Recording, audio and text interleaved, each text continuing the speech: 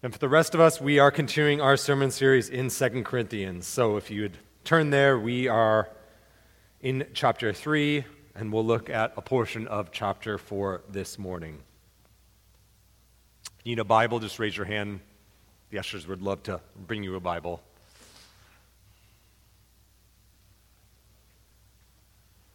In 1860, the newly elected President of the United States, Abraham Lincoln, wrote a letter to a boy named George Latham. George was a friend of his eldest son, and they had both just graduated high school, and George hoped to go to Harvard. But a few years before, George's father had passed away, and so with sort of shrinking financial prospects and with different things going on in his life, like many young boys who turned 18, he began to flounder. And so Abraham Lincoln saw this, noticed this, and he wrote a letter to George Latham to encourage him to fight for his education, to fight for his future. It's not a very long letter, but it really does sound like a surrogate father writing to their son to encourage him to dream. And this letter ends this way, quote, "Let no feeling of discouragement prey upon you, and in the end, you are sure to succeed." Lincoln writes these words in many ways, I think, because he knew that discouragement can prey upon any of us. I think most often discouragement preys on just like the garden variety types of encouragement or discouragement, right? A friend that moves away, chronic knee pain, maybe that passive-aggressive email that you get on Friday afternoon before you're going to go home for a weekend, that promotion that doesn't come your way that you deserve but you just didn't get. Failing, or worse, continually to fail in an area of your life. Maybe it's just driving home and getting cut off. Parenting. Discouragement can prey upon us all, even in the church. Maybe you find someone and they're not doing very well, and so you, to great sacrifice, maybe financially, your time, your talent, you pour into this person and help them, and they make progress, and then when they kind of get back on their feet, all of a sudden they ghost you. And you're like, why did I even bother?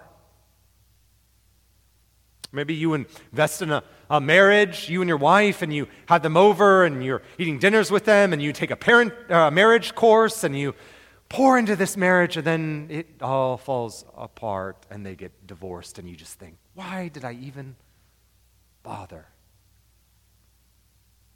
You meet a young man or a young woman, you pour into their life, you lead them to Christ, you disciple them, you teach them how to read their Bible, how to pray, you get them plugged into a church, and they're growing and thriving, and then a year later, you meet at Starbucks, and they say, I'm leaving, there's a really cool, bigger, exciting church, and that's where I need to go to grow in this next season of your life, and you're like,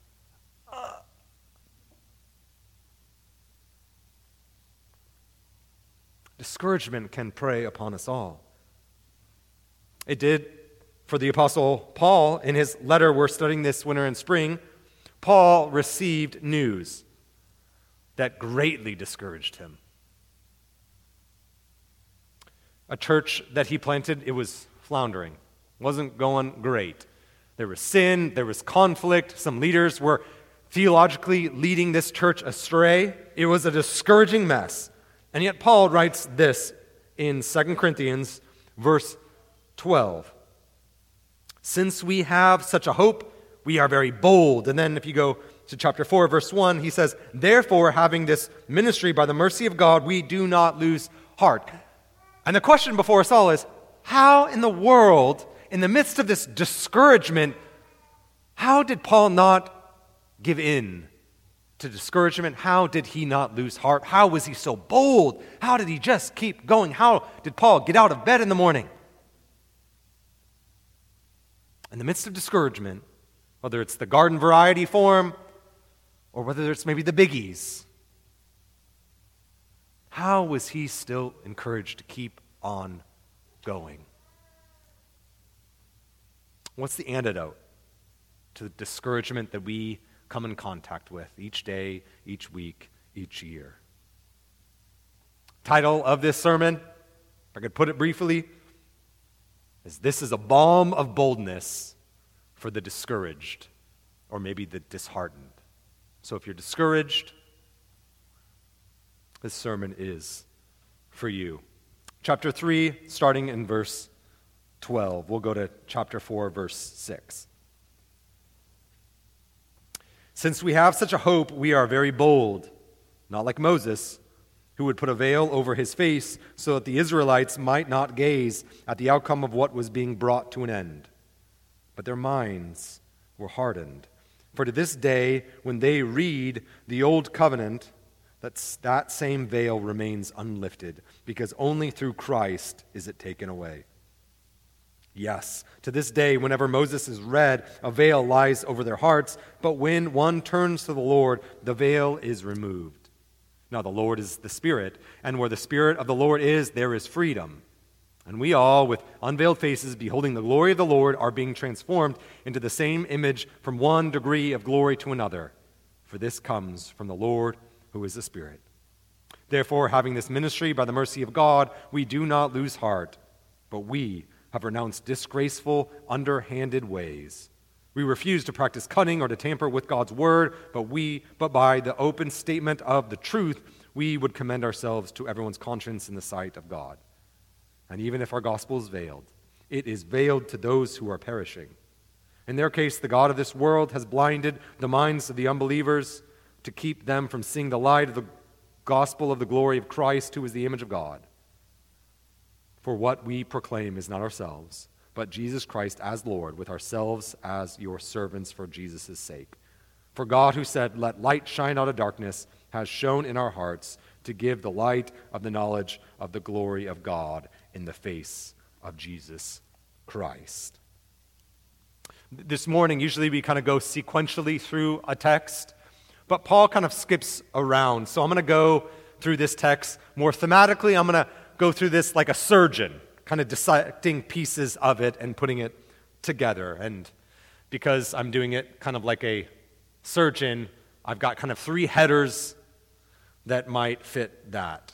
So first, we're going to look at this disease that Paul is talking about, then a procedure, and then the remedy. So first, let's look at this disease that Paul is talking about that really can discourage many of us, starting in verse 12 of chapter 3. Paul, if you notice, mentions Moses, and he's alluding back to the story of the Exodus in chapters 32 through 34. Now remember, Moses is up on the mountain, he's getting the law, and he says, "I want to see your glory, God," and God's glory comes down on Mount Sinai. Moses sees in part the glory of God, and then eventually Moses comes down from the mountain, and what he doesn't know is that his face shines with glory, and the people are terrified, aren't they? I mean, they had just worshiped the golden calf in sin, and so they think that the glory that's just radiating from Moses is going to kill him. And so Moses, in love, Moses veils his face so they can no longer see the glory of God through Moses. And here Paul alludes to this story to say that the veil, which in Moses' day prevented Israel from seeing God's glory, now is sort of a metaphor, because it's not merely on Moses' face any longer, this veil, but it's actually a metaphor for the veil covering all unbelievers. Verse 14. After all, when some read Moses, when some read the Bible, especially the Old Covenant, they just see rules. They don't see what those rules were pointing to.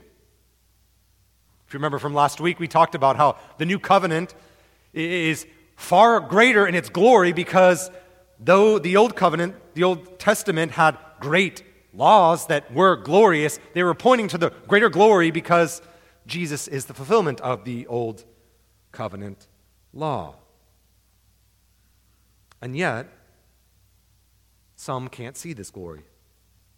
As verse 15 summarizes for us, yes, to this day, whenever Moses is read, a veil lies over their hearts. Now, Paul's not saying that some people can't, intellectually grasp the gospel.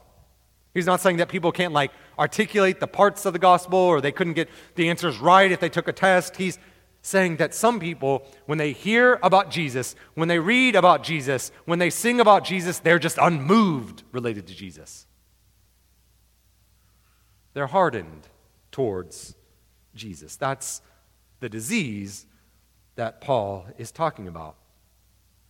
He talks about it again in chapter 4, verse 3. Go there. And even if our gospel is veiled, it is veiled to those who are perishing. In their case, the God of this world has blinded the minds of unbelievers to keep them from seeing the light of the gospel of the glory of Christ, who is the image of God. Some people are blind to the gospel, blind to its beauty, blind to the majesty and the glory and the goodness and the love and the mercy and grace of Jesus Christ. Their hearts are hardened just like Pharaoh's heart was hardened back in the Exodus story. For the last year or so, my wife and I have been working with one of our kids to learn their colors. They're at that age, and we've been trying, and our child just cannot get some of their colors, and it almost looks like they're just guessing, and it's really frustrating. It's infuriating because we're like, I don't understand. This is really easy to teach some of our kids the colors. Why not this kid? And I think you know where this is going, but it's a perfect illustration for this. 2 weeks ago, we got him tested. Evidently, he is colorblind. So he was guessing. A veil, in this sense, was over his eyes. Well, in like fashion, spiritually speaking, some can't distinguish the glory and beauty of Jesus Christ. That's what Paul says. He says, after all, the God of this world has blinded some. Some people hear the Bible, see the Bible, read the Bible, hear the summons of God to come and experience the beauty and majesty of forgiveness in Jesus Christ, and are just unmoved by it. At best, bored. At worst, have a level of disdain. It's the disease. It's a veil, a hardness of heart. I wonder this morning if you've come to grips with this reality. I remember when I was a new Christian and I went to someone and I was telling them about all that I was learning, about my new life in Jesus and how amazing the Bible was and all this stuff. And I remember them just thinking I was a lunatic. I was off my rocker. I was crazy. I had lost it. And I remember leaving so discouraged, thinking, I must have done this wrong. I must have not shared my testimony right. I must have not have talked about Jesus in the right way. Why else would they be so bored or not enamored with Christ? How do they not see what I see in Jesus? I left so discouraged. But the gospel, as Paul writes, is veiled to some. Some people are just not merely colorblind. As it relates to Jesus, they're Jesus blind. My wife and I had to come to grips with this with our child. Be like, oh, they're colorblind. Now, we set realistic expectations. They're just not going to be able to figure out red from yellow. Well, in some sense, we have to come to grips with this reality as well. Sometimes we have a response to the gospel in a child, and sometimes we don't. Sometimes we're applauded for our faith, and other times we're made fun of behind our backs. Sometimes people seek us out and want to know questions that they have related to God. Other times we're avoided because they know that we follow God. I think we got to come to grips with this reality. Not everyone is going to be impressed with the church. Not everyone is going to be impressed with our walk with Christ. Not everyone is going to be impressed with our morality. Not everyone is going to be impressed by our lives. Which makes it hard. And it can make it very discouraging at times. But that's the disease. Some hear the summons of the gospel and come, and others hear it. They are blinded. They have a veil. Their hearts are hardened. But we're not without hope, and this is kind of point 2. If that's the disease, there is a procedure that Paul points to starting in chapter 4. You see, when we're discouraged, all of us look for ways in which to encourage ourselves. And sometimes we try to take some shortcuts. Like, okay, I'm discouraged. What do I got to do? What's the easiest way in order to encourage me right now? Our discouragements can become license to do things that we otherwise wouldn't do. But Paul here reminds us of a simple procedure that the church must follow time and time and time again, even in the midst of our discouragement. Chapter 4, verse 1. Look there. Therefore, having this ministry by the mercy of God, we don't lose heart. And now here's the procedure. But we have renounced disgraceful, underhanded ways. We refuse to practice cunning or to tamper with God's word, but by the open statement of the truth, we would commend ourselves to everyone's conscience in the sight of God. I once heard a politician say that he has renounced dirty politics. Well, what Paul is saying is that he is renouncing dirty ministry. Evidently, there is a way of doing ministry in an underhanded way. There are ways in which to build the church through cunning and manipulation.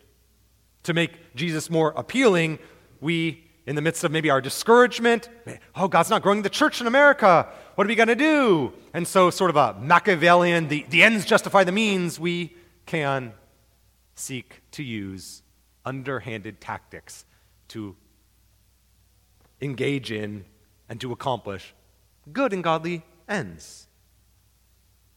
I'll give you an example.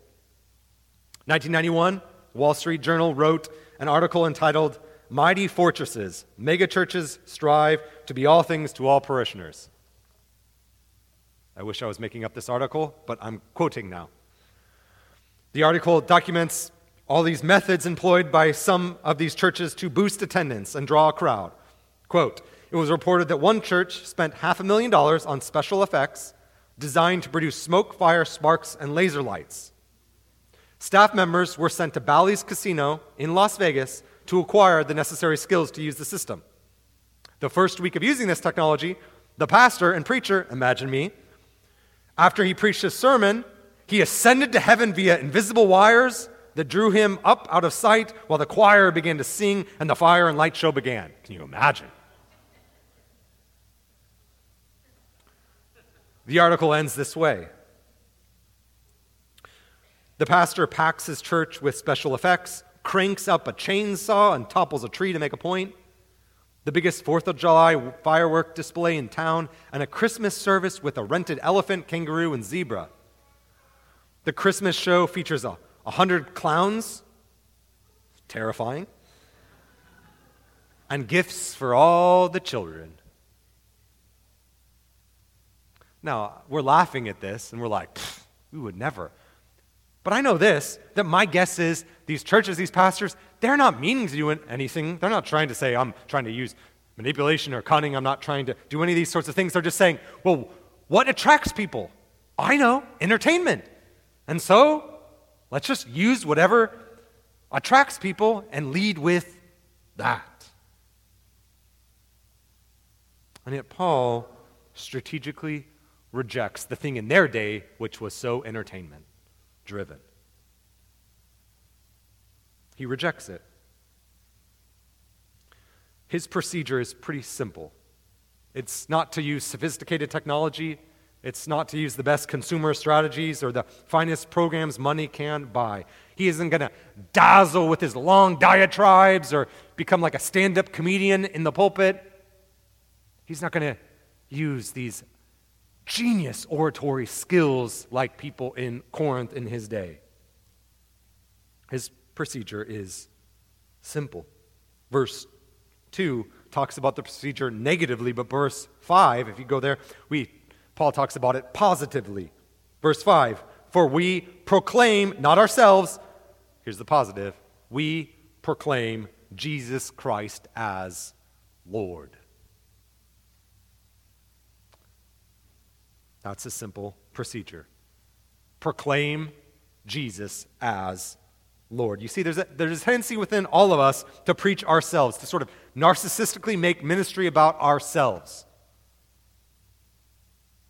We would never say it, but in many ways, sometimes that's how we build a church up. I was moved by something I read this past week in light of this. The great 19th century pastor in England, Robert Murray McCheyne, maybe you sometimes use his his yearly reading program. Well, he wrote in his journal after preaching a sermon, and this is what he wrote. I think this for sure arrested me, and I assume it will arrest you as well. He wrote this after preaching a sermon in his journal. He said, quote, "Today I missed a fine opportunity of speaking a word of Christ. The Lord saw that I would have spoken as much for my own glory as for his, and therefore he shut my mouth. I see that a man cannot be faithful, a fervent minister, until he preaches just for Christ's sake, until he gives up trying to attract people to himself and seeks to attract them to Christ. Lord, give me this." The procedure is simple. Paul preached Christ, pointed people to Christ, talked about Christ, gossiped about Christ, and then got out of the way of Christ. As verse 6 goes on to say, "For God, who said, 'Let light shine out of the darkness,' has shone in our hearts to give the light of the knowledge of the glory of God in the face of Jesus Christ." That's Paul's procedure, to preach Christ as Lord, to declare that Jesus lived and he died and he rose again to save sinners, or to use the sort of imagery that he uses in verse 6, just as God in Genesis spoke light out of darkness, he was going to speak about the light of Jesus Christ to point people how to come out of darkness. That was Paul's procedure. And I know that in many ways this kind of is counter to what many people think. All the strategies about building the church is like, that's not how you build a church. That's not working. Don't you know that people can't sit still for more than 5 minutes? That's just not what we are anymore. We just can't pay attention for that long anymore. Preaching doesn't work. Teaching doesn't work. Sitting down and reading a book with someone about the gospel, that's not going to be an effective strategy. I mean, don't you know that I've got conflict with my daughter and you're going to tell me about Moses? What does Moses have to do with me? I mean, I don't know what I'm going to do. I lost my job. I this, that. I'm sick. I'm tired. I'm exhausted. And you want to talk about the glory of Jesus Christ? There's a temptation in all of us to kind of move away from the procedure that Paul is prescribing to us. Jeremiah had this temptation. Remember, Jeremiah the prophet? Discouraged preacher. He's preaching to people who don't want his message. What he's selling, they don't want to buy. No effect. No one was listening. He wanted to quit. Remember Ezekiel? God brings him in a vision to this valley of dead people and says, preach to them and make them live. And Ezekiel's like, oh, no thanks. Can't do that. I don't have the power to do that. Or if you think about Peter. Peter, who on Pentecost preaches a sermon and 3,000 souls are won to Christ. And then he began to drift. In Galatians 2, he's publicly rebuked from Paul because he married the politics of the day with the gospel. And if Jeremiah and Ezekiel and Peter can drift, so can I, so can you, so can we. This is the temptation within all of us when discouragement becomes to prey on us.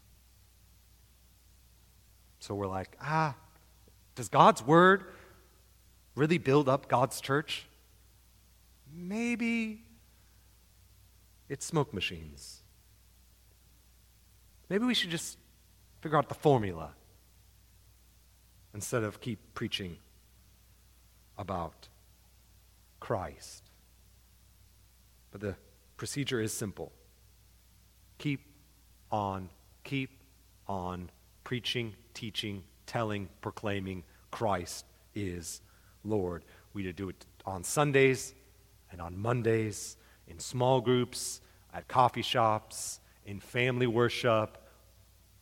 Christ is Lord. That's the procedure, the simple procedure. And in so doing, a remedy is provided. Go back to chapter 3. I skipped the middle section. This really is the remedy for all of this. This is how this all kind of goes together. Verse 16.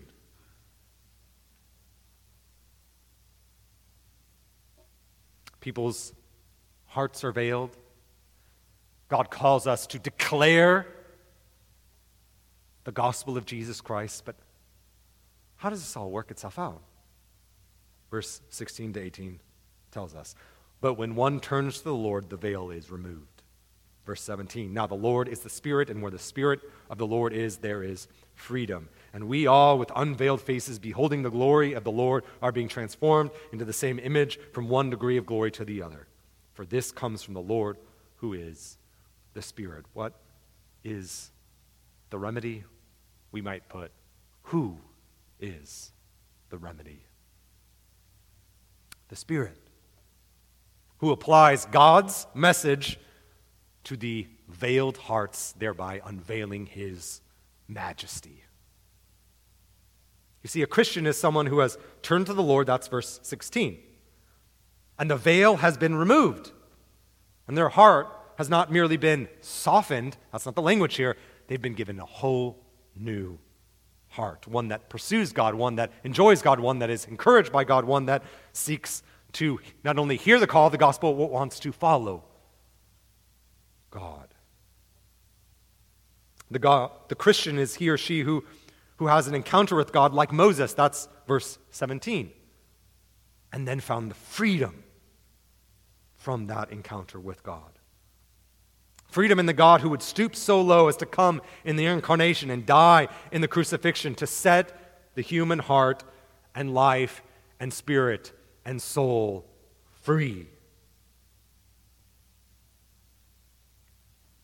Or as Paul continues to say in verse 18, a Christian is he or she whose veil has been brought down from their eyes and who gazes at the glory of Christ and is therefore so thrilled and changed by him that they begin to radiate the glory of Jesus Christ themselves.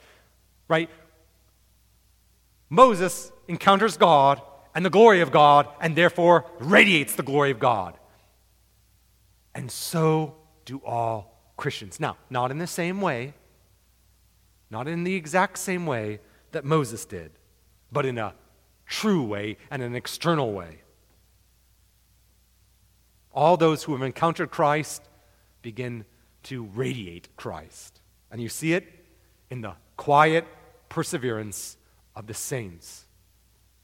You see that glory in the gentleness of those who approach their brother and sister, even when their brother and sister maybe have said something hard or critical. You see this glory just bubbling up and bursting out in the love shown to those who the world would say does not deserve love. You see this glory in forgiveness granted and given. You see this glory bubbling up in people who show up to church to sing, to pray, to listen to God's word, and to link arms together on the mission of God to make disciples throughout all the nations. You see this glory in different men and women exercising their spiritual gifts in the church. You see this glory as we sing songs, we feed the homeless, as we live out faithful lives in our communities. You see this as men and women repent of their sins, publicly and privately.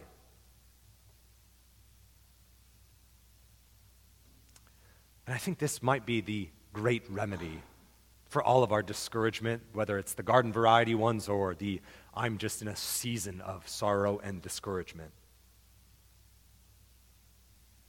To just see men and women sometimes just get out of bed, who have every reason to not get out of bed, and to gather with the saints, and to pray, and to keep on walking with Jesus, knowing that their pilgrimage each and every day is one step closer to the celestial city, when they will not just experience a taste of glory, but they will see the person of glory for now and eternity.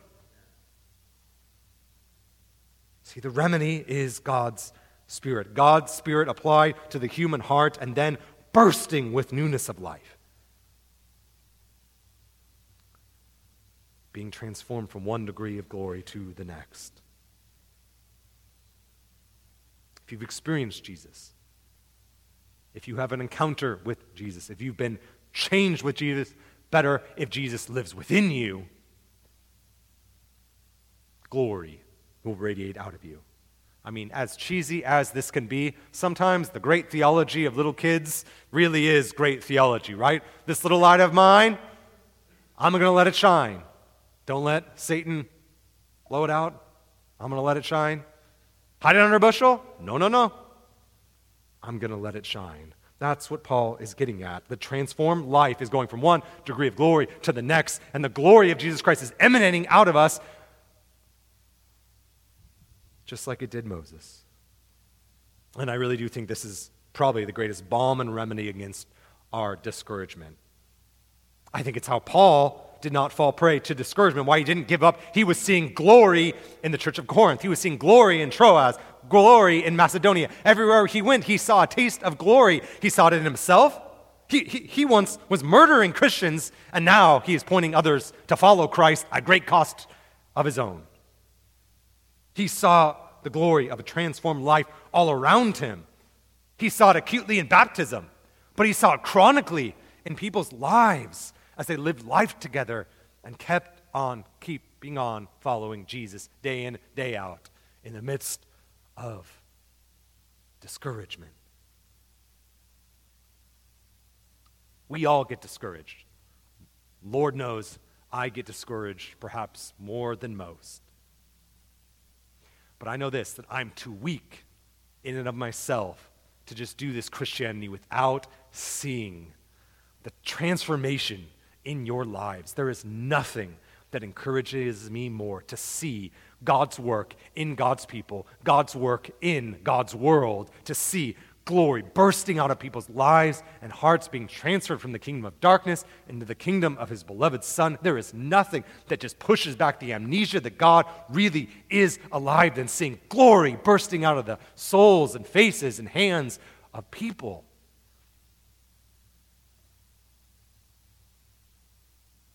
Discouragement can prey upon us all, can't it? We can have those days, we can have those seasons. But God's Spirit, who applies God's word to God's people, well, I hope that will encourage you all. Lord, we are so grateful that in the midst of all of the things that our world would tell us to be discouraged by, all the news reports, we pray that one of the hallmarks of your church would be our resolute resolve to stare and revel more at the glory of Jesus Christ than the bad news we hear all around us. Lord, we pray that you would work in our lives in such an extent that we would see the growth, the maturity, the love, the fruit of the Spirit that is all around us, and that would encourage us to keep on going.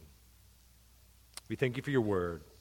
We continue to pray that you would apply it to our lives through your Spirit. We pray all this in your Son's name. Amen.